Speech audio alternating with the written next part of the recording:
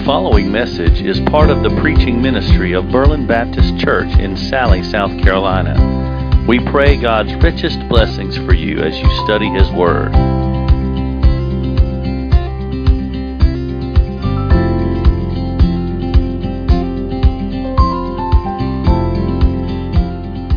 All right, if you would find your way to the Gospel of Matthew, chapter 2. We'll be continuing on our study, verse by verse, through the Gospel of Matthew. You know, as a general rule, people like heroes. I mean, just look at television, movies, news reports, and what you'll see is that people are often looking for a hero.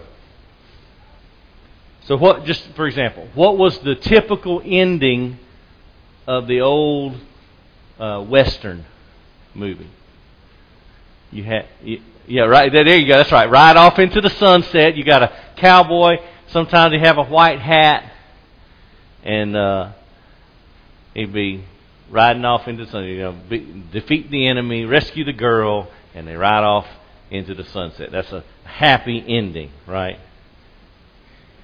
Pick any action-adventure movie for the last 25 years, maybe even further back, and there might be all kind of different details and circumstances, but the basic plot line is going to be the same. Good versus evil. You have a hero, you have a villain, you have good forces battling against evil forces, right? And that's however it works its way out into the plot. You have an evil character that's wreaking havoc on society in some way, shape, or form. You've got a good character that's fighting against him in an effort to preserve the welfare of the people. And the crowds always are pulling for the good guy to win out over the bad guy. It's just a kind of an innate desire for good to triumph over evil. Well, the Bible's no different. In fact, you could make the argument that the reason why all these other things are so is because of the Bible's plot line. The Bible charts the original battle between good and evil. And so you have many, many accounts of events that occurred throughout history. You can read about those in Scripture. But the important thing to remember about the Bible is that all these smaller events throughout history are really part of one larger story. So in the Bible, we call that a grand narrative. It's the big picture of the Bible. And so this big story, this overall overarching plan that's being worked out, is told in terms of four major events. We've talked about this some in the past. You have four major events that are running throughout Scripture. You have creation, you have the fall, then you have redemption, and then one day, restoration. And those four major plot movements tell the big picture story of all of Scripture. Every smaller story fits into that in some way, shape, or form. And so, as this big story flows, these other smaller stories have to be seen and then interpreted through the lens of the big story. Does that make sense? So if you got creation, fall, redemption, restoration going on, that's the big story. So let's say that's like the 35,000 foot view. Well, when you zoom in to the 1,000 foot view and you see these other small stories, all of them are representative of the bigger story. And they fit together. The other detail about the bigger story that we have to remember is the cast. See, friends, there's an evil character in our story. We have an enemy. And that enemy is relentless. This villain is constantly trying to undermine everything that's good in the world. But let's not forget, we also have a hero. And his name is Jesus. And so, we can't allow ourselves to get distracted by the characters in these smaller stories to the point that we lose track of the characters of the bigger story. So what I mean is this: the villain of every story in the Bible is the devil. But the hero of every story is Jesus Christ. And in the Bible, the hero always wins. And so we're going to see in this passage of Scripture today some smaller stories in the bigger story that demonstrate this truth to us, I think, very clearly. So I'm going to read today Matthew chapter 2, beginning in verse 13, and we'll go through the end of the chapter, verse 23, and look at three different things about how God has purpose in what He's doing. The purposes of God. So follow along with me, if you will, beginning in Matthew chapter 2, verse 13. Scripture will be on the screen for you if you'd like to follow along there. Here's what the Bible says. Now when they had gone, behold, an angel of the Lord appeared to Joseph in a dream and said, "Get up, take the child and his mother and flee to Egypt and remain there until I tell you, for Herod is going to search for the child to destroy him." So Joseph got up and took the child and his mother while it was still night and left for Egypt. He remained there until the death of Herod. This was to fulfill what had been spoken by the prophet, by the Lord through the prophet. "Out of Egypt I called my son." Then when Herod saw that he had been tricked by the Magi, he became very enraged and sent and slew all the male children who were in Bethlehem and all its vicinity, from 2 years old and under, according to the time which he had determined from the Magi. Then what had been spoken through Jeremiah the prophet was fulfilled. A voice was heard in Ramah, weeping in great mourning, Rachel weeping for her children, and she refused to be comforted because they were no more. But when Herod died, behold, an angel of the Lord appeared in a dream to Joseph in Egypt and said, "Get up, take the child and his mother and go into the land of Israel, for those who sought the child's life are dead." So Joseph got up, took the child and his mother, and came into the land of Israel.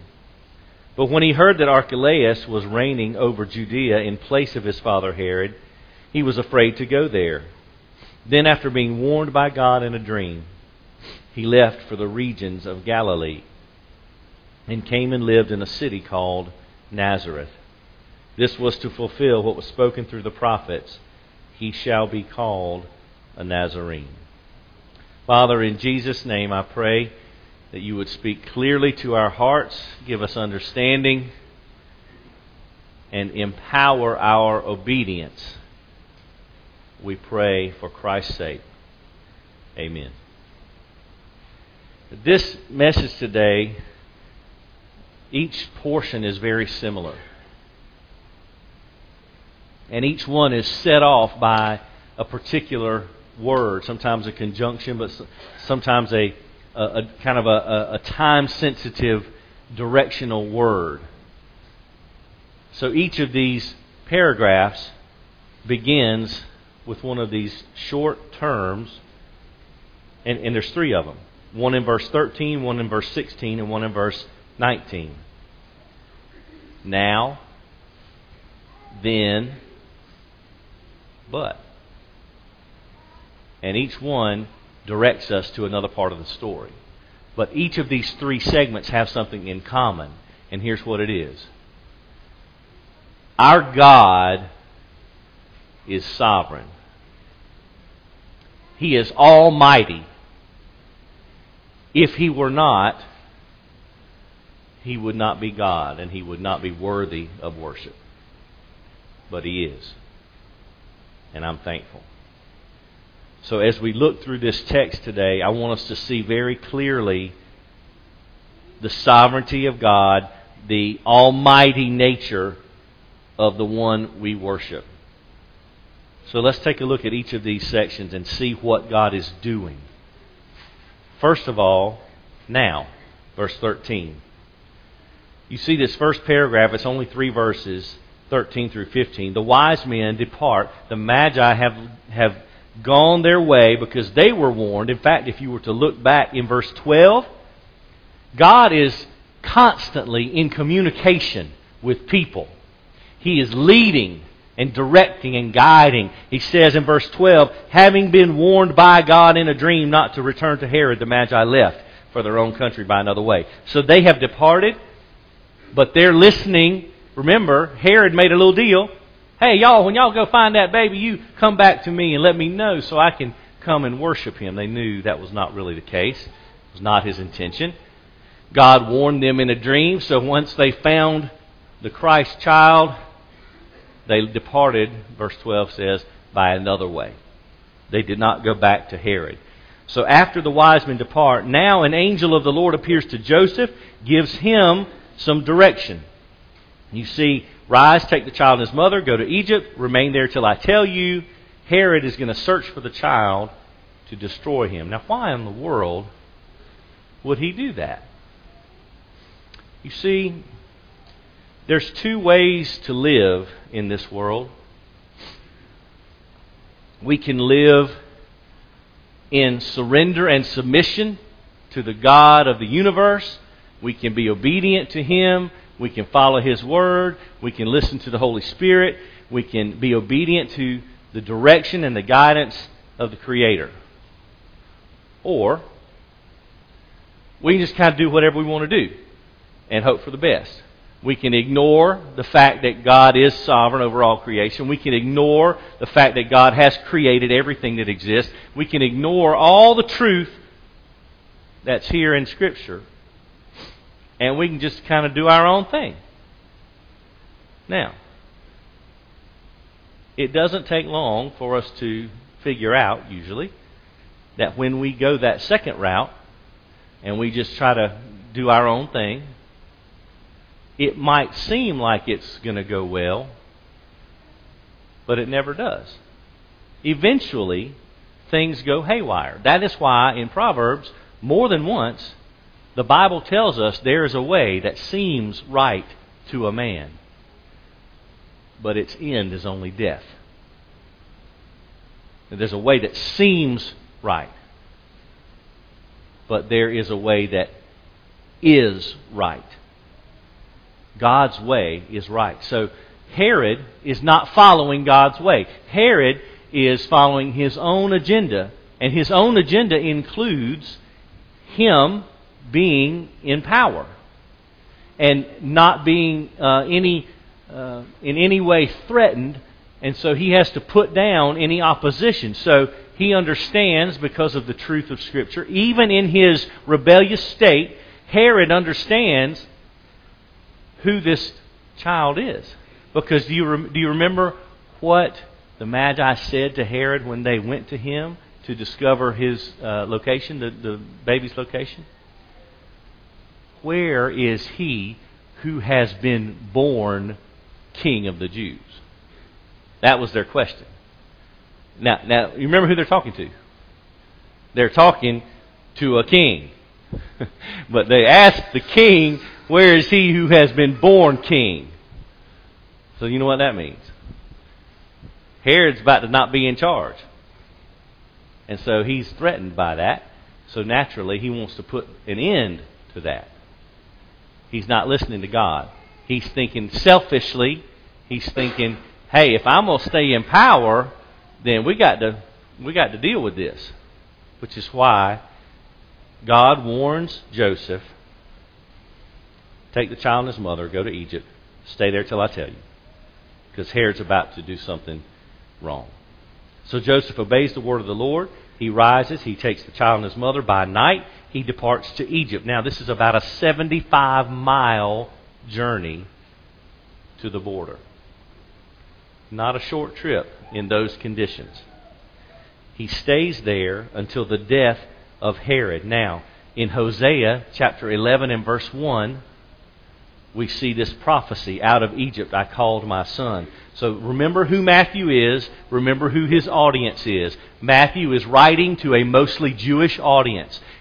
Jews will be relying on the Old Testament scriptures. So all throughout this gospel, Matthew is constantly pointing back and saying, hey y'all, you remember this prophet? Remember when he said this? Well, guess what? It just got fulfilled right here. He's constantly connecting the Old Testament prophecy with the life of the Messiah. He's proving to them, this is your Messiah, Jesus Christ. And so this fulfills that scripture from Hosea chapter 11. D.A. Carson would write that the point is that God took sovereign action to preserve His Messiah, His Son, something well understood by Jesus Himself. See, this is not arbitrary or random.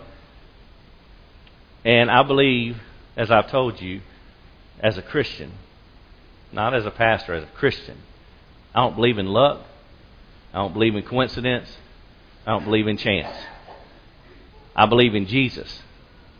And I believe that He is over all creation. God has preserved the life of the Messiah by sending them to Egypt. Now, number 2, then, verse 16. So now then Herod sees he's been tricked. The wise men have tricked him. Bethlehem is 6 miles roughly from Jerusalem. So that's the distance that has to be covered. That's where the Magi left. When they left Herod, they went to Bethlehem. Herod is furious, so he has a plan now. He delegates this responsibility. Granted, he does not do this himself, but it's as if he did because he's responsible. He destroys all the male children in Bethlehem and in all that region, that vicinity. Now, before we jump to any conclusions, I want us to understand some context about what's happening here. Now, Herod, just in general, Herod was a terrible man. He was a violent man. He killed 3 of his own sons because of his disagreement with them. He was a terrible person. So violence is not something new to him. Okay? But understanding the context of why necessarily this would not have made the front page headlines. Okay? That's what I'm trying to say. It was normal for Herod to behave in this manner. And Bethlehem and the surrounding area was small.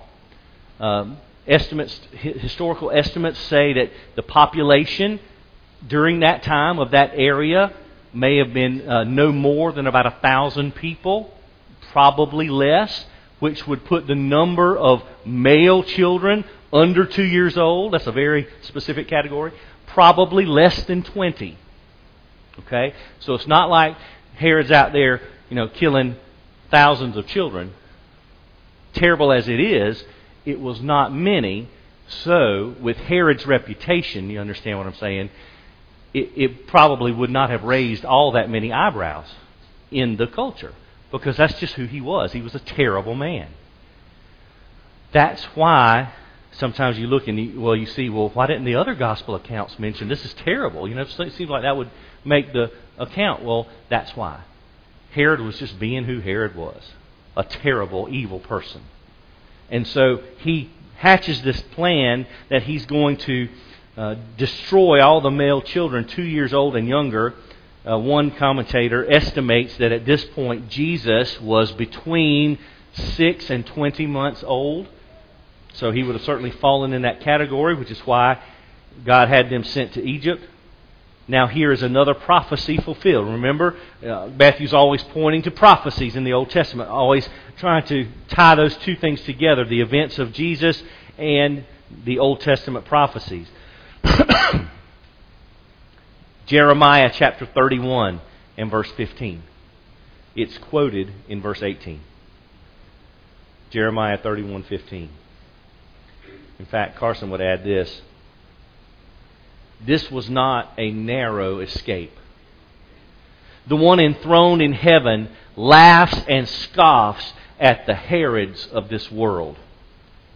Despite the tears of the Bethlehem mothers, there's hope, because Messiah has escaped Herod and will ultimately reign. The tears begun in Jeremiah's day are climaxed and ended by the tears of the mothers of Bethlehem. And the heir to David's throne has come. The exile is over.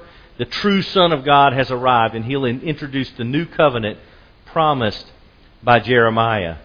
So when this weeping happens in verse 18, and you understand that the mothers in Bethlehem are overcome with grief as their sons are murdered by this evil king, all because he's more intent on his own authority and leadership than he is on being a good king for the people.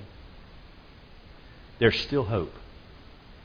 There's still hope because Jesus, the Messiah, is being saved, being guarded, preserved, so to speak. So we have now, then, but, verse 19, the third and final prophecy fulfilled.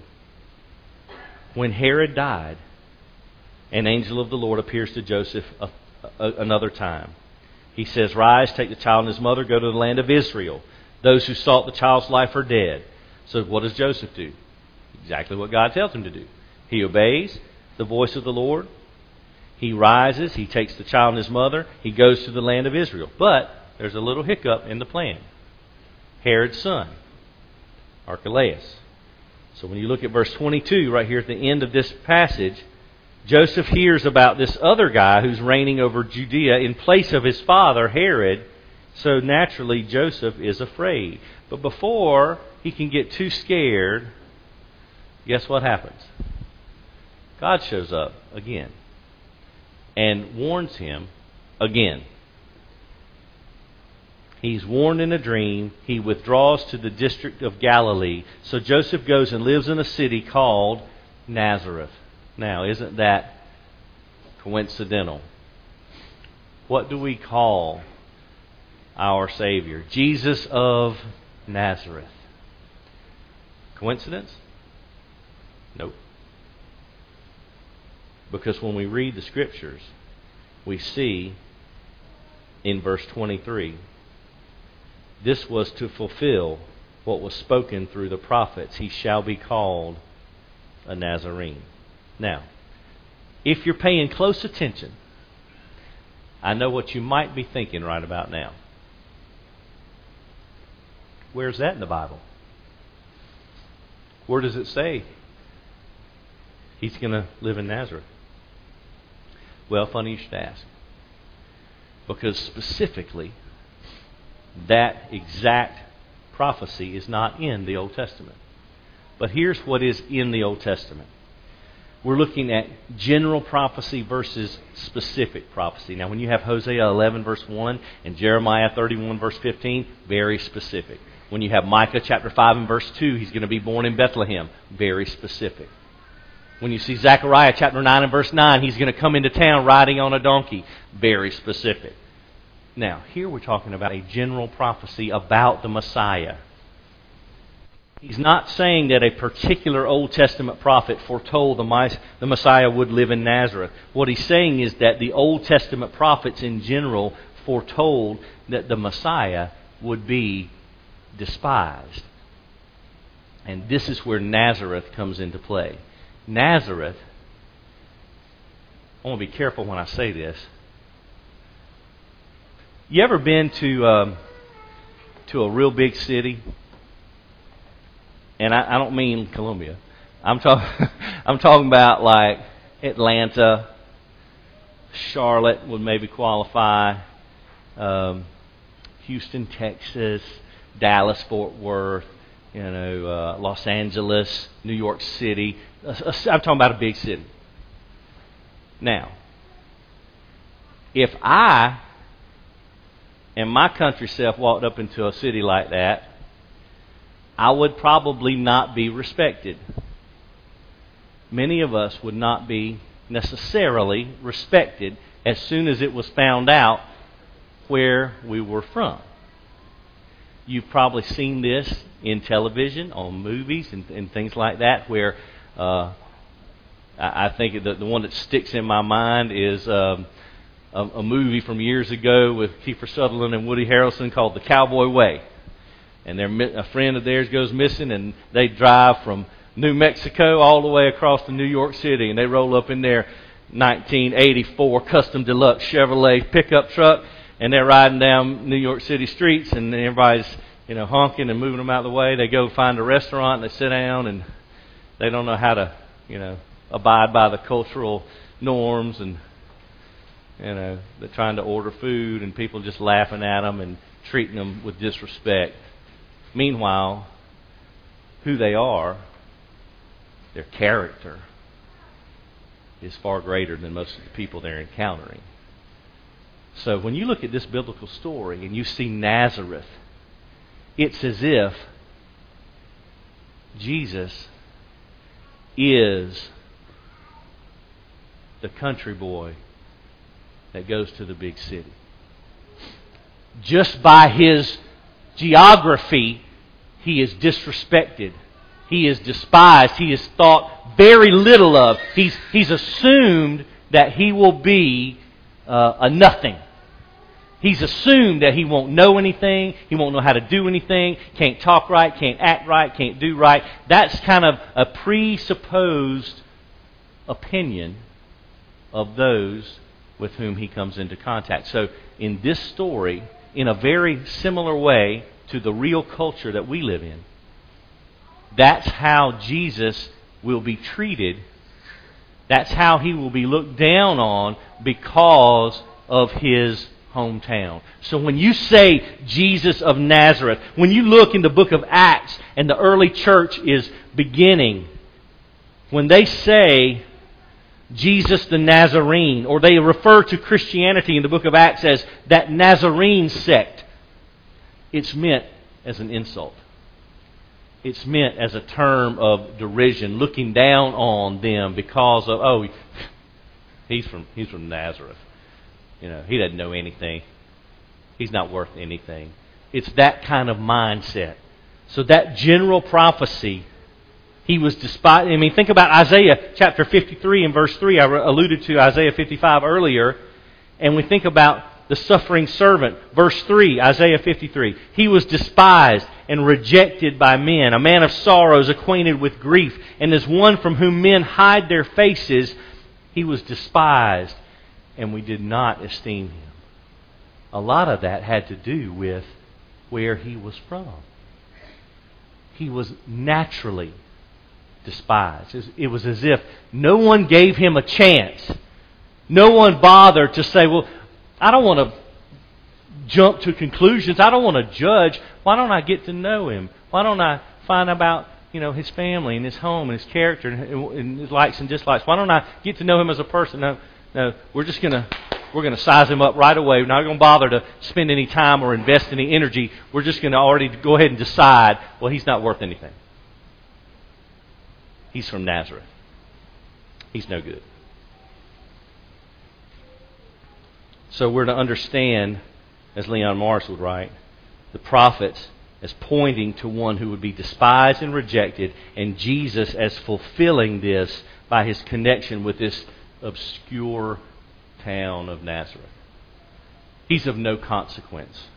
Funny thing is, just as Jesus in his ministry, when he would call people who the world thought were of little or no consequence, when he would use people for his glory who were thought of by the world as of no consequence, it's as if he did that because he endured the exact same thing on purpose. He went to Nazareth so he could come from obscurity, so God could demonstrate his glory with the way he used the Messiah. So, these three sections, from verse 13 to verse 23, three instances of fulfilled prophecy, all about the Messiah, how God is working out his purposes to move almost like pieces on a chessboard. I'm going to move you from here to Egypt because this is going to happen. I'm going to move you from Egypt over to Israel, but then I'm going to move you to Nazareth. I'm going to orchestrate the whole thing so that my plans and purposes will be fulfilled and my glory will be revealed. That's what God's doing because He is almighty. So here's the thing, when we get to the end of this passage, there's 3 questions I think we should ask and answer. 3 things we should look at based on this Scripture. First of all, what does God want us to know? What do we need to know based on this Scripture? Well, first of all, God is sovereign over all creation. God is sovereign over all creation. These aren't accidents. Joseph didn't just wake up and say, I wonder what might happen today. Hey, honey, why don't we move to Egypt? I know it's a pain. I know we got a lot of stuff here. We got a donkey we can ride, but it's only 75 miles on foot across the desert. Let's go. Hey, and let's do it at night too, so maybe we'll get into trouble because we can't see where we're going. It'll be great. I know we got a newborn and all, but come on, let's go. Any takers? Nope. Not a man-made plan. God said. Then when it was time to leave Egypt, go to Israel, go to Nazareth, God said. See, He's sovereign over all creation. He's got a plan, and it's going to come to pass in His way, His time, just because, hey, and this is personal. This is personal. You ever scratch your head? God, what are you doing? Anybody ever been there? This week? Today? Recently? What are you doing? God, I don't get it. I don't understand. Why is this happening? I've asked that question plenty of times in my life. Why is this happening, God? I don't understand. Well, first of all, God doesn't owe us an explanation. He's almighty. He knows what He's doing. Just because we don't understand it doesn't mean it's wrong. It just means maybe we don't know. And probably if He told us, mind be blown anyway. Okay? God is sovereign over all creation. Second thing we need to know is that God leads those who are His. He gives direction. He gives guidance. And He expects obedience. Because guess what? When Joseph obeyed, was it not for his good? Was it not for the good of the Messiah? Was it not for the good of his family? He didn't understand. But his obedience was not contingent on his comprehension. You understand what I'm saying? If we look at God in the face and say, hey God, I'm not taking a step till you explain this to me. Really? Because we know so much more than God. Unwise. That is unwise. When God gives us a command, He doesn't expect negotiation. He expects, yes, sir. Thank you for loving me enough to direct me. Thank you for caring for me so intimately that you would help me and guide me and show me the right way to go. That's the response to God. That's what we need to know from this word. But the second question is this. What does God want us to do? What do we need to know and what do we need to do? Well, one thing we need to do is seek the direction and guidance of God.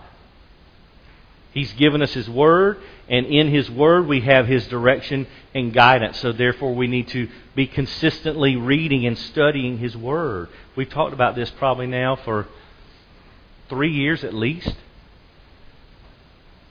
Every one of us needs to be every single day spending time reading God's Word. Every day. There's no substitute for that. If you want to know what God wants you to do in life, if you want to hear God's voice and see His hand and understand His direction, read His Word. It's right there. He speaks to us. He has spoken in His Word. So we need to be consistently seeking the direction and guidance of God. Also need to pray that we might be conformed to His will. We all have this way that we think is good. Remember Proverbs? Well, there's a way that seems right to a man. but it only ends in death. So we need to pray to be conformed to God's will. In other words, take our agenda. God, I don't know what I'm doing here. I'm trying my best, but I know you know everything, and you know what's best for me. So I pray that you'll help my desires, my will, to be aligned with yours. You know what's funny about that? There's a verse in Psalm 34 that speaks exactly to that. I think it's Psalm 34. I know the verse, but I may have the address wrong. It's in Psalm. I'm not going to waste your time by looking for it right now, but here, somebody will find the address and tell me what it is. Here's the verse. Delight yourself in the Lord, and He will give you the desires of your heart. That's pretty much verbatim what it says. I just can't remember the exact chapter and verse. Delight yourself in the Lord, and He will give you the desires of your heart. You know what that means? Let me tell you what it doesn't mean. It does not mean, delight yourself in the Lord, and He'll give you whatever you want. That's not what it means. It means, delight yourself in the Lord, and He will give you new desires. He will give you the desires that should be in your heart. If you delight in Him, He will change your desires. The preacher used to tell me, He'll change your want-tos. 37:4. Thank you, sir. 37:4. I have my number switched around. 37:4, not 34. 37:4. Psalm 37:4. Thank you. Pray that our will be conformed to His will. And the third thing is be obedient. Be obedient to God's Word. We see what we need. You know, when I disobey, when I sin, it's not because I didn't know better. I knew. I'm just a sinner. And so I sin. By the way, that's a real good principle we all should get a hold of. Help us understand who we are. I'm going to say it right now. Listen real close. I'm going to say it as clear as I can. We are not sinners because we sin. We sin because we're sinners. Does that make sense to everybody? We're not called sinners because we sin. We sin because we are sinners. That's our nature. That's why we need Jesus. That's who we are. And so it's not because I don't know right from wrong. It's because I have disobeyed. So we need to pray that we conform our will to His. We need to pray that we be obedient. Last question. Last question. We see what we need to know, what we need to do. Now how about this? What does this teach us about Jesus?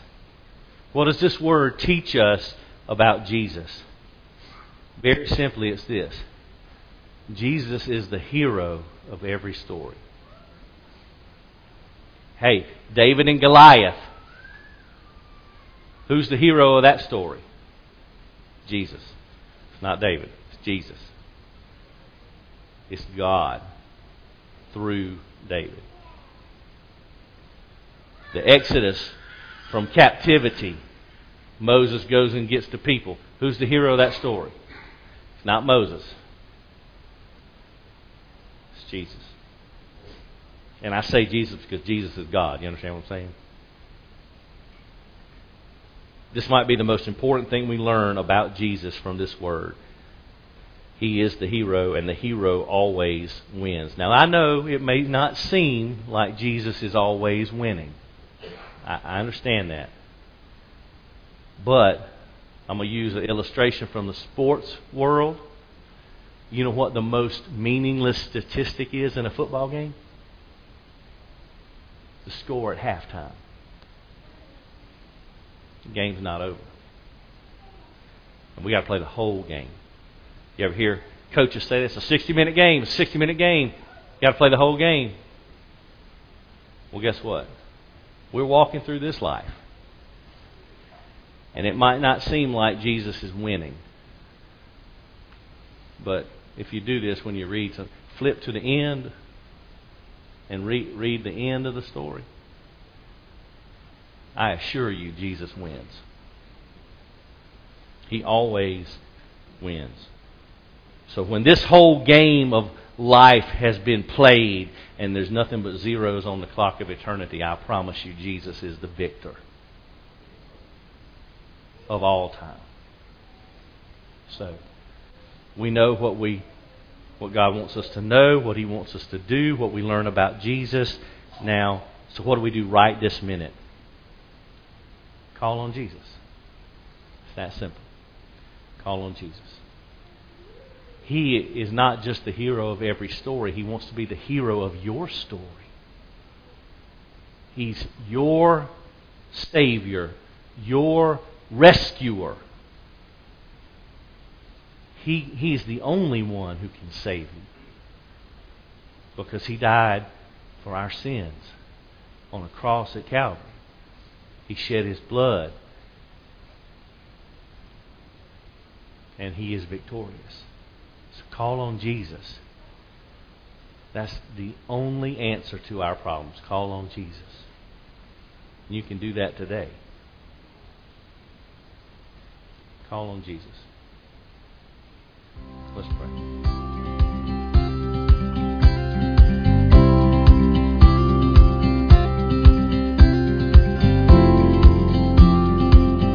Thank you for listening to this message from God's Word.